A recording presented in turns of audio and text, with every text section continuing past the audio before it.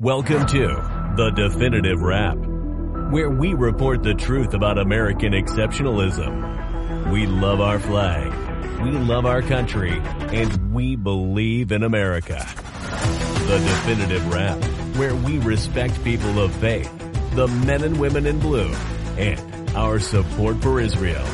And now your hosts, Bela Sebro, she's the nice one, and Alan Skorsky. He's not so nice. But together they are The Definitive Wrap. I'm Alan Skorsky with my co-host Bela Sebro, and welcome to The Definitive Wrap, where we discuss the news items the mainstream media just won't touch. The Definitive Wrap is proud to be the official podcast of VinNews.com. You know, there's an old adage, the truth will set you free. That is, unless the lies told about you are so big, so organized and so well orchestrated that the truth doesn't even matter anymore. The rise of the blood libel movement against Israel has been growing for decades, but now has reached an all-time level of lies meant to delegitimize, destabilize, and eventually dismantle the state of Israel. From the media to academia to the halls of Congress, the slandering of Israel with the most grotesque lies have led to a record level of physical attacks and harassment of Jews on the streets of New York and other large cities with significant Jewish populations, and even further onto college campuses throughout North America. In the last 2 weeks, J Street and their allies released a false and very misleading poll suggesting that 25% of American Jews believe that Israel is an apartheid state. During this same period, groups like J Street and other anti-Israel Jewish leftists have come to the defense of the Jerusalem Center for Public Affairs, whom Bela will introduce shortly, issued a paper titled The Apartheid Poll and the Disinformation Discourse, which delves deeper into who, why, and how these lies against Israel have gained so much traction in America to the point of becoming mainstreamed. Bela? Lie does not become truth, wrong does not become right, and evil does not become good just because it is accepted even by a majority. For example, we are now in the year 2021. That is a fact. If a majority of people in specific groups were to decide, hey, it's really 1975 and never mind that you think it's 2021, and I don't care what you say to prove your point, it is really 1975. Does that make it the truth? The answer is no. We are in 2021, regardless of who decides to say and believe otherwise. And that is analogous to what we are dealing with here. We are dealing with people trying to make the victim appear as the aggressor. And there are times that who it is expected to be friends with the victim may feel, let's go with the opinion of the popular bully. That said, a survey shows that 25% of U.S. Jewish voters, based on interviews with 800 Jewish voters, agree that Israel is an apartheid state. Here to discuss this inexplicable topic all the way from Israel is Dan Diker, who is a fellow and senior project director at the Jerusalem Center for Public Affairs, where he heads the program to counter political warfare and BDS. He is editor and co-author of the JCPA's latest volume, Israelophobia and the West. Dan, welcome back again to the Definitive Wrap. Dan, you have authored numerous books on the global BDS campaign, and you are an expert on the topic of countering terrorism. Please explain to our audience that although we expect anti-Semites to say the worst about Jews, Zionists, and Israel, but when it's our own Jewish people who accuse Israel of genocide, one can say that's anti-Semitic. Would you not say that something is just not right here? Well, Bela and Alan, thank you for having me on the program. This is a very important topic because it generates a lot of inherent and intuitive discomfort when we have a discussion within the Jewish family about statements and representations made by Jewish organizations and Jewish groups and individual Jews who are vociferous, outspoken, high profile, and make those representations that under the International Holocaust Remembrance Alliance, IHRA definition, are blatantly anti-Semitic. And that combination of Jewish people uttering statements that would be defined as political anti-Semitism is very troubling. But unfortunately, that the recent poll that was conducted by Jim Gerstein, and associated with strong progressive Democratic operatives, really raises that question that you raised just a minute ago, and that is that if 25% of American Jews, as polled, hold that Israel is an apartheid state, and 22% hold that Israel has committed genocidal acts against the Palestinians, we've got a problem not with Israel, for those people who are interested in facts, but we have a problem with those segments of the Jewish population in the United States that would actually submit to that type of disinformation.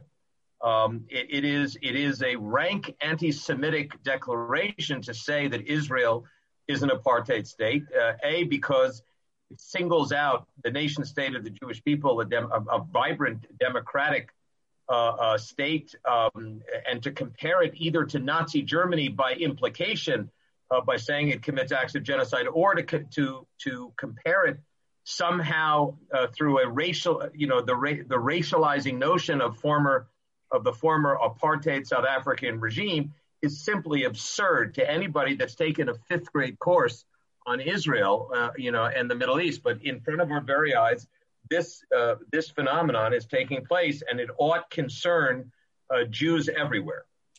So, Dan, there are so many points that you brought up. One, we have the Jews on the left. You mentioned J Street, who's got a real fixation on Israel. You have people like Peter Beinart, who wrote in his book, The Crisis of Zionism, which I wrote about in my book, Israel Betrayed, where he compares Israel to Nazi Germany. He says that while American Jews build Holocaust museums, we haven't learned the lessons of the Holocaust. So that's one enemy. But then we have the Free Palestine movement, or I call them the Palestinianists, people like Linda Sarsour and the Squad, who keep repeating the same lies over and over again. It is not an accident or a coincidence that they are using words like apartheid, which is supposed to remind us of South Africa, genocide, which is supposed to remind us of Rwanda, ethnic cleansing, which is supposed to remind us of Serbia and Bosnia. So these are very, very calculated words that they stay on script. And unfortunately, now it is becoming mainstream in America. And we're not doing anything about it. And this is a much bigger fight that we have ignored for too long because we thought, who's going to believe these crazy lies? Well, Alan, where all of these examples that you've just brought up, which are the low-hanging fruit in the blood libel discourse that we are witnessing before our very eyes, to say Israel is genocidal or Israel's apartheid, for anybody, as we said, who knows anything, we know that that's, it's patently absurd. However, if you just walk it back to the source of that type of representation, the concept, the fictitious concept of illegal occupation or occupation, those words, which and the terms which have been completely twisted out of any kind of factual or legal context, where remember that word occupation, the historical context when people use that with Israel is usually not the former Nazi regime of Germany, former Nazi Germany that occupied much of the European continent, and that is the frame of reference that people have used this term completely incorrectly since 1967, and I think that has been the overlooked phenomenon. And I think it's even more dangerous because the word occupation seems far less dangerous, far less controversial than the lower hanging fruit, what I call the blood libel language of genocide and apartheid.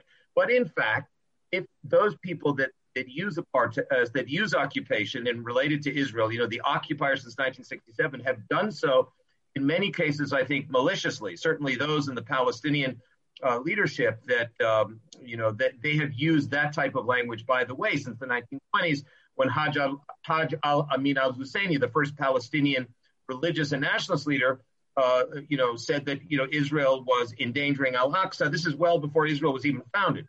that Israel is an occupier of the holy sites, the Muslim holy sites in Jerusalem. And then fast forward to 1967, when, in Hebrew, the word occupier, kovesh, means conqueror. It doesn't mean occupation in the frame of reference that the English word occupation means. But in fact, people are mostly either willingly, blindly, or naively, stupidly, basically invoking the Nazi occupation of sovereign Europe. And that is not at all the case, of course, with Israel. But that type of illegitimate use of what is a legitimate term of art in international legal terminology is really how we devolved into this lower-hanging blood libel language discourse that we are. Dan, I used to host the Manhattan cable TV show back in the 1980s, and prior to one of the interviews, I watched a documentary of a camp where Palestinian children were trained to be desensitized. And one of the methods that were used was tearing live chickens apart. Dan, anti-Zionism is spread through American college campuses and social media platforms where intelligent and educated people are buying into this disinformation discourse. You talk about a political warfare phenomenon whose historical roots are based on tactics employed by the former Soviet Union, codenamed Infection. Can you tell us about that? Can you tell us about how they use to desensitize people, and just in detail about this Infection? Well, as an introduction to this great case study of Soviet disinformation that targeted the United States successfully, let me just say, Bela, that the insensitivity when we use the word anti-Zionism is to what the real problem is, which is really Jew hatred.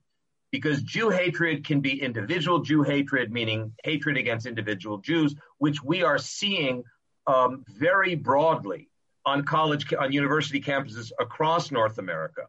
Right. And the main culprit, the main organization that's driving a lot of this Jew hatred is an organization called Students for Justice in Palestine, which was founded and is currently powered by Professor Hatem Bazian, who is a mid-level Hamas affiliate whose former organization, American Muslims for Palestine, was closed down by the by the Department of the Treasury for terrorism financing violations.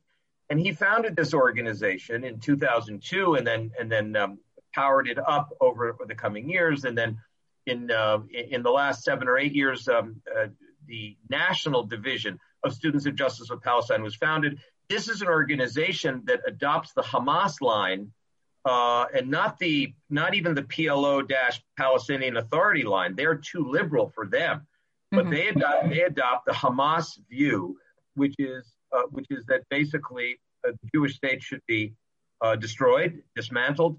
That is also a PLO view, by the way, but their sympathies lie with the Hamas, and they are rank anti-Semites.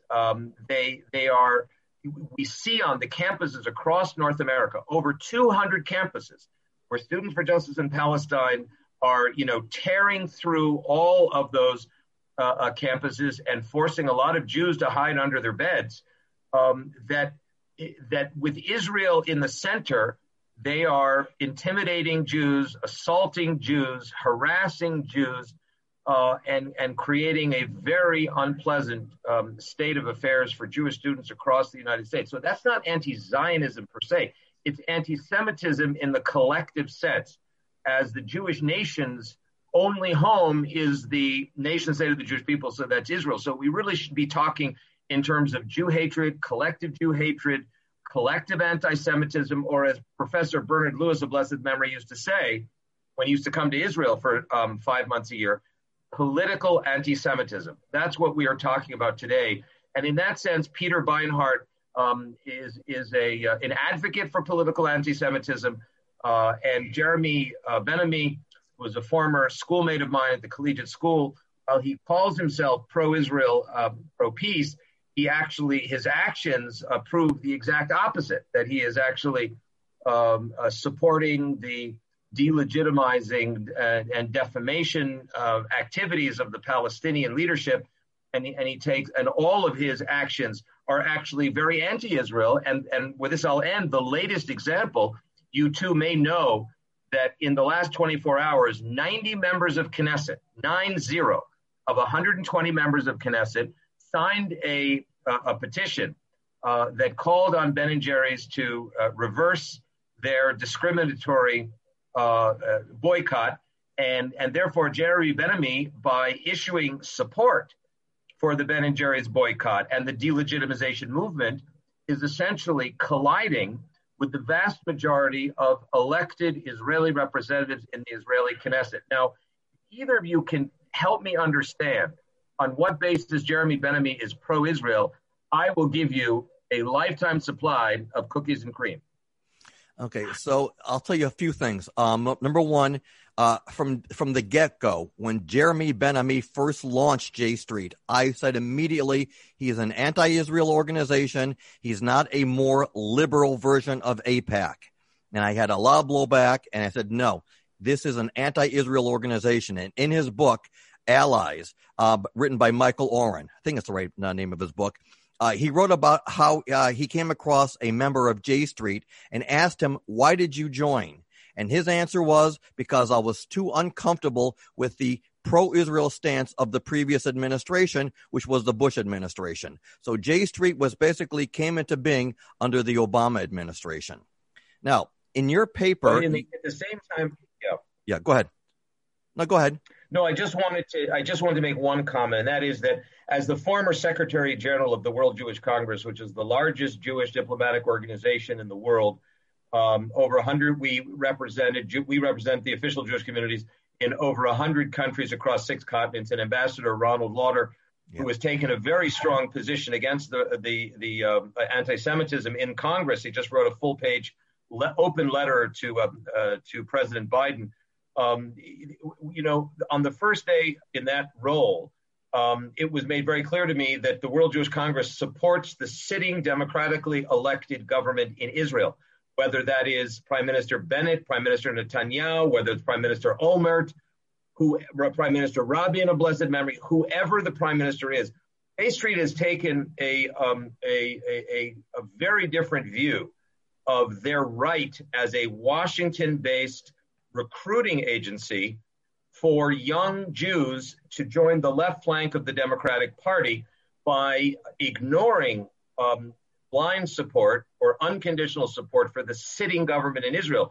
We may notice the extraordinary development where Jeremy Ben-Ami has now collided with the unequivocal condemnation of Israel's President Herzog, who was the chairman of the Labor Party for many years and a stalwart of the Labor Party, who called Ben & Jerry's actions the new economic terrorism, of our foreign minister, Mr. Lapid, who comes from the center-left party. So Jeremy Ben-Ami, who claimed that he was really just anti-Netanyahu, has now proved his true colors. He really is anti-Israel because he does not respect the democratic choice of the vast majority of Israelis, whom today have voted in an Arab faction for the first time called the Arab list under Dr. Mansour Abbas, as well as the Labor Party and Meretz and Yesh Atid, There Is a Future, as well as 2 right-wing parties. So this is the broadest, most pluralistic government in almost 3 decades. And still, Jeremy Ben-Ami is butting heads with the elected representatives of the Israeli parliament, of the elected representatives of the Israeli government. So he really has to stand up and come clean and answer the question, how can you prove that you are not completely anti-Israel, 24 hours a day, 7 days a week? Dan, Dan, how can we use the method of disinformation to counteract the disinformation prevalent amongst those who buy into the demonization of Israel? In other words, what can be done to turn it around the other way? So, Bela, let me just go by because I went off on this. Let's out Jeremy Ben-Ami for a few minutes. Let me just go back to your original question before the what can be done as to what is wrong, and you brought up the great example that I wrote about together with Dr. Yechiel Leiter in our recent piece on the what we call the apartheid poll and the disinformation discourse, which any of your viewers can find at jcpa.org. This has really made the rounds. It apparently has hit a chord and has been redistributed and republished by 4 or 5 different papers and periodicals in the last week. And what has happened here is that we have revealed what many people have been thinking about for some years, but haven't either written about or it hasn't really penetrated the mainstream discourse, which is that, there is political criticism, a legitimate political critique of Israel, as there is of any country. And then there is political anti-Semitism. When people call Israel an apartheid or genocidal or ethnic cleanser or racist country, this is just rank anti-Semitism. This is anti-Semitic name-calling. This is not political critique. Political critique would be to strip away any kind of hyperbole, any kind of rhetorical assault, and begin to analyze what it is about Israeli policy that they disagree with. They might disagree with the policy of allowing Jews to build housing starts east of the 67 lines. They might insist that Israel return the Golan Heights to Iran-backed Syria, or they might insist that Israel not counterattack against Iran-backed Hamas in the Gaza Strip. But they have to focus on a non-hyperbolic policy issue that they then should compare and contrast to other places in the world. Just as one example, and then we'll go on to what can be done. If you look at Russia today, and Russia clearly penetrated and unilaterally took over Crimea, no one refers to Russia as an apartheid genocidal state. The Republic of Turkey, under the neo-Ottoman government of Mr. Erdogan, unilaterally took over northern Cyprus. No one, and by the way, and they shut down and imprisoned and tortured members of the media and members of the judiciary, and they created a trumped-up conspiracy charge a few years ago in order for Mr. Erdogan to come out victorious again in the election. No one called Turkey an apartheid or genocidal state. And then, of course, you have Morocco, which still occupies Western Sahara. Nobody called them an apartheid state. So you have to have what financial people would call comparables whenever you analyze any set of numbers or set of political criteria. And with the situation in Israel, people simply don't do that. They simply engage in wholesale rank Jew hatred, name calling, and that is absolutely a non-starter. So that is the type of rhetorical and ideological assault that Israel is facing, and it is nothing short of an ideological assault. It has nothing to do with political criticism. Right. Dan, in your paper, you referenced the hijacking of George Floyd. He was, the black gentleman who was arrested by police, and he was very mistreated until one of the policemen actually killed him. Immediately, Linda Sarsour and her movement created a link between Israel and American police. There were murals drawn with George Floyd with a keffiyeh around his neck. And then you had Linda Sarsour and her movement saying that American police are taught by the IDF how to mistreat and abuse blacks in America. Can you talk about, your research into that aspect for your paper? Yeah, well, this is the Linda Sarsour, is a pro-jihadist, a Soviet propagandist, and her view is that Israel is a white supremacist country, even though the three of us know the majority of Israelis, including my wife and children, come from brown Middle Eastern roots. So the majority of Israel is a brown country. We're not a white country. But what you pointed to, Alan, is what I call the racialization of the Israel-Palestinian territorial conflict.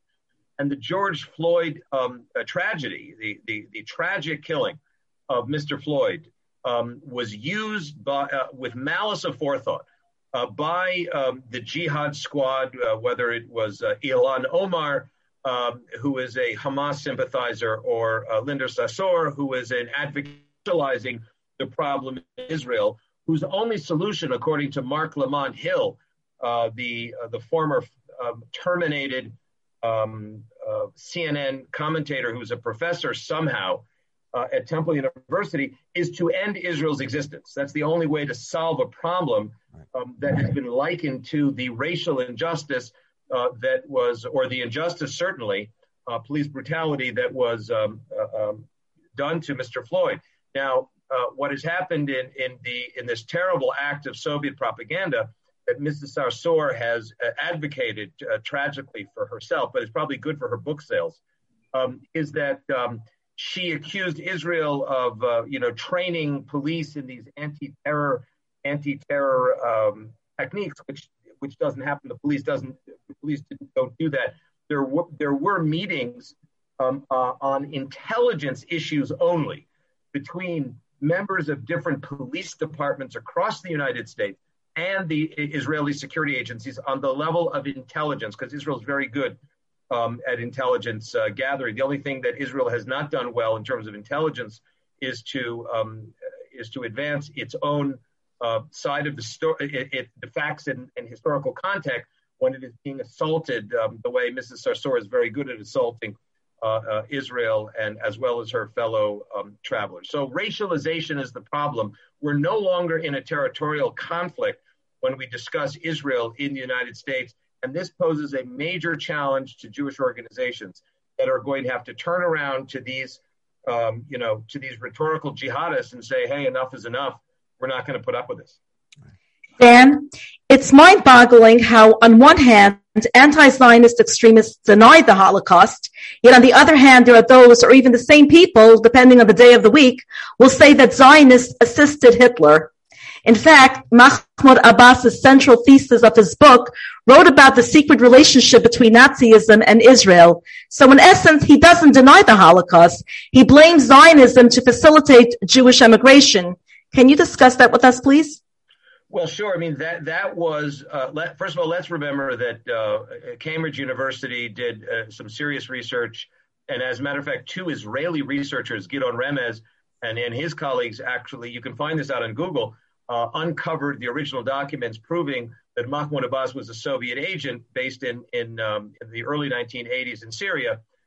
It's come to my attention through a very well-respected Sovietologist who works at the Wilson Center in Washington, D.C. It could very well be, according to this analyst, that the KGB actually wrote the doctoral thesis in Russian for Mahmoud Abbas, and then he had it translated into Arabic.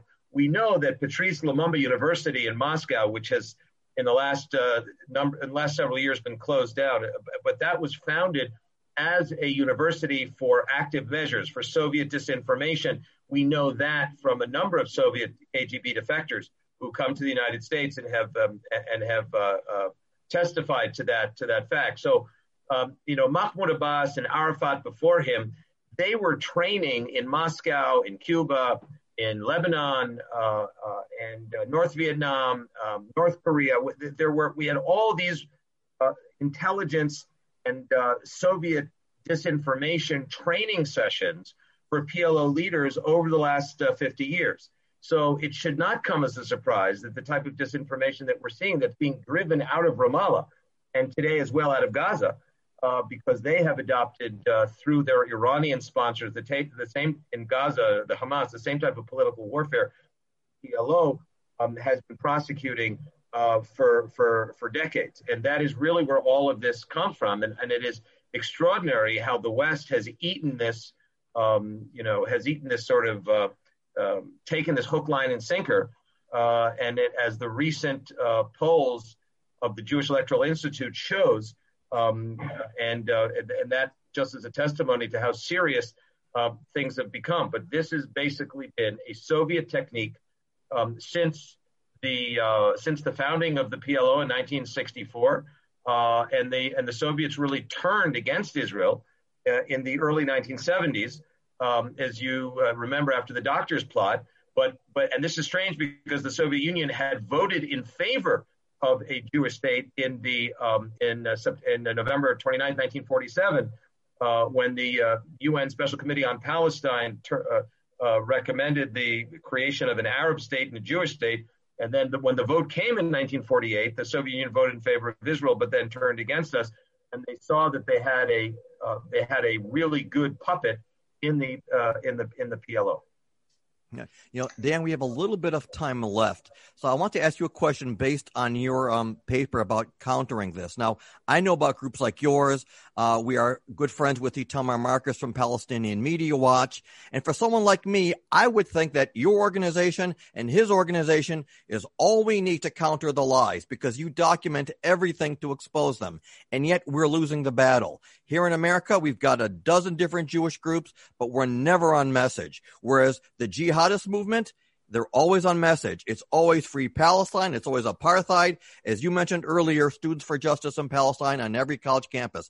They are always united on one message. Whereas we Jews can never stick to one message, and we always have to look at things from a philosophical point, almost like we're learning Gemara. There's this side, there's that side. Is anti-Zionism, anti-Semitism, blah, blah, blah.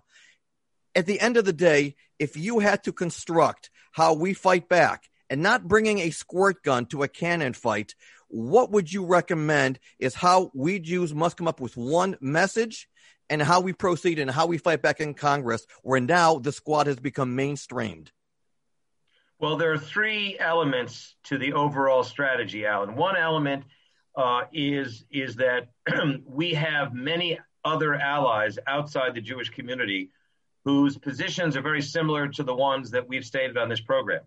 The Black American community, Pastor Dumasani Washington, who is a scholar, who is the president of the Institute for Black Solidarity with Israel, he's in touch with, thousands of pastors, African American pastors across the United States, and he's committed to telling the truth and exposing the lies of the PLO, the Hamas, their fellow travelers in the United States that are penetrating the Black community, Black American community, and other communities throughout the country.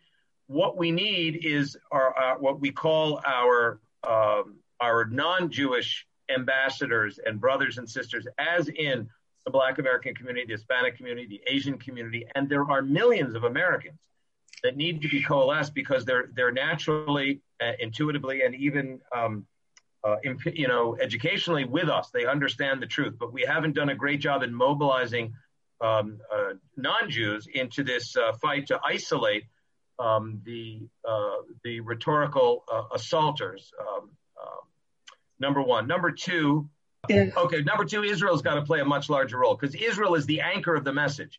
It's not enough for NGOs to be advancing the message. Israel has to advance the message. So you folks have to put pressure on the Israeli government to help you as official. And number three, we have to out and reveal and expose all the time the lies. Go on the offense. There's no more defense. We're not talking about Hasbara. We're not talking about public diplomacy. This is, as Clausewitz says, war by other means.